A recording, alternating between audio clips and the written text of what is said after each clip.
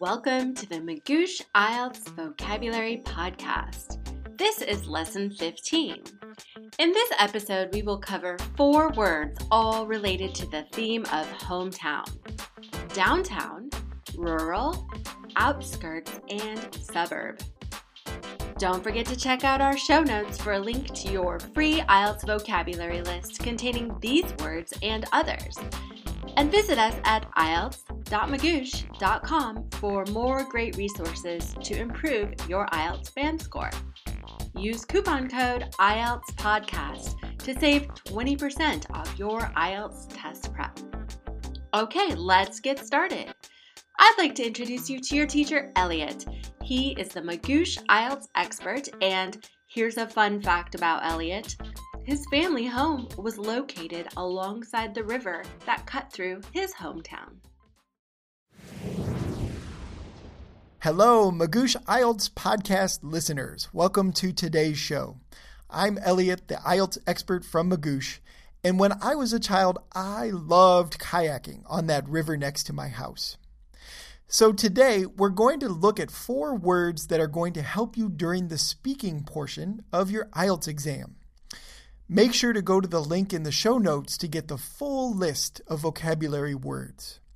The theme for the words in today's episode is hometown, and words we might use to describe the places where we grew up.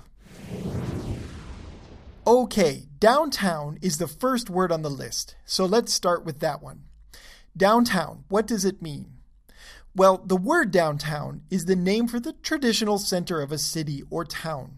Usually, the downtown area contains the city's business district, so a city's downtown is its main commercial area. Most cities and downtowns have a center, so we can use the word downtown to describe that area, regardless of how large or small the city is. A city of 800,000 people and a town of 800 could both have a downtown. When cities are extremely large, they may have more than one downtown. For example, New York City is so big that it has many different downtowns. Downtown Manhattan, downtown Brooklyn, downtown Harlem, the list keeps going.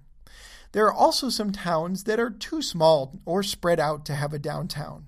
For example, Tonopah, Nevada is such a small town that there's no central business district or commercial area. However, most mid-sized towns and cities do have a downtown where business and activity is concentrated. So that's downtown. The next word is rural. The word rural describes an area that contains mostly farmland and countryside. A rural area is the area located outside of towns and cities. When people use the word rural, they often use it to mean not urban. That is, not cities or towns. While there may still be people living in rural areas, these areas have fewer people than cities, and the people are typically living farther apart from each other than the people in the cities. So if you grew up in an urban area like London, you might live in an apartment with 50 people all living in the same building. But if you grew up in rural Alaska, your closest neighbor might be many miles away. Okay, so that's rural. We have even more words for you coming up, but let's pause for a word from Magoosh. Thanks, Naomi. Do you want a great IELTS score? Well, guess what? Magoosh can help. Here's how. We have in-depth video lessons that cover IELTS concepts, pitfalls, and shortcuts. Over 200 practice questions to help you prepare. 24/7 email access to a team of smart and fun remote tutors ready to answer your questions. So, are you ready to improve your score and get into your dream program? Great! We're ready to help. Visit us at ielts.magoosh.com. That is ielts.magoosh.com. Use coupon code IELTSPodcast, that's one word, no spaces, to save 20% off your IELTS test prep. That's it. All right, now back to the story. The next word is outskirts. So what does outskirts mean? Well, the outskirts of a city or town are the areas at the outer edge of that city or town. The outskirts of a city are the parts farthest away from the city center. So if you live in the outskirts of a city, you still live in that city, but you're right on its edge. If you lived any farther away from the city's central area, you would be far enough out that you're no longer even in the city at all. But if you're in the outskirts, you're right on the edge. So outskirts are the area between the city and whatever is outside the city. As an example, we can look at the location of two different schools in Portland, Oregon. Portland State University is located in Portland, right in the center of the city. We would say that Portland State University is in downtown Portland. But Lewis and Clark College is a 10-minute drive west from downtown Portland, in a residential area away from the business and commerce. And if you drive any farther, you'll leave the city of Portland and enter the city of Beaverton. So Lewis and Clark College is still in Portland, but it's on the outskirts of Portland. So that's outskirts. The final word today is suburb. So a suburb is a town or city that is very close to a much bigger city. People who live in the suburbs often travel to the big city for work, shopping, events, or gatherings. A suburb is a residential area that is nearby a city. Suburbs are typically less densely populated than cities, so that means that the people in the suburbs aren't living as close together as the people in the cities. For example, many people in cities live in apartment buildings, while people in suburbs are often in single-family houses with yards and open space. Some people move from the city to the suburbs because they want to have more space to live in. However, suburbs are still more densely populated than rural areas, where most of the land is open countryside or agricultural fields. So someone in a city might live in an apartment building on a street with hundreds of other people and share walls with their neighbors. And someone in the suburbs is more likely to live on a street with 10 or 20 other houses that have yards and that don't share walls with each other. And someone in the rural countryside might live in a farmhouse that's miles away from any of their neighbors. So suburbs are in between the cities and the countryside, both in terms of location and in terms of how close together people are living.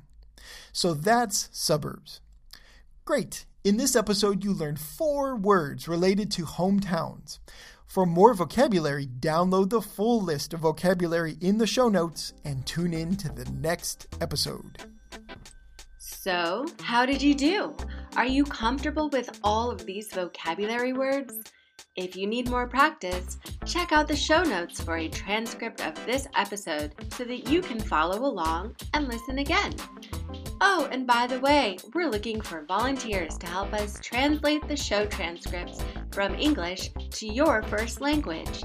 If you are interested, please email me at naomi@magoosh.com with the subject line translation and let me know what language you can translate into. Thanks for listening. If you like our show, help us out by leaving a rating and a review in Apple Podcasts. It helps people find us. And don't forget to hit the subscribe button. Until next time, this is Naomi at Magoosh wishing you happy studying.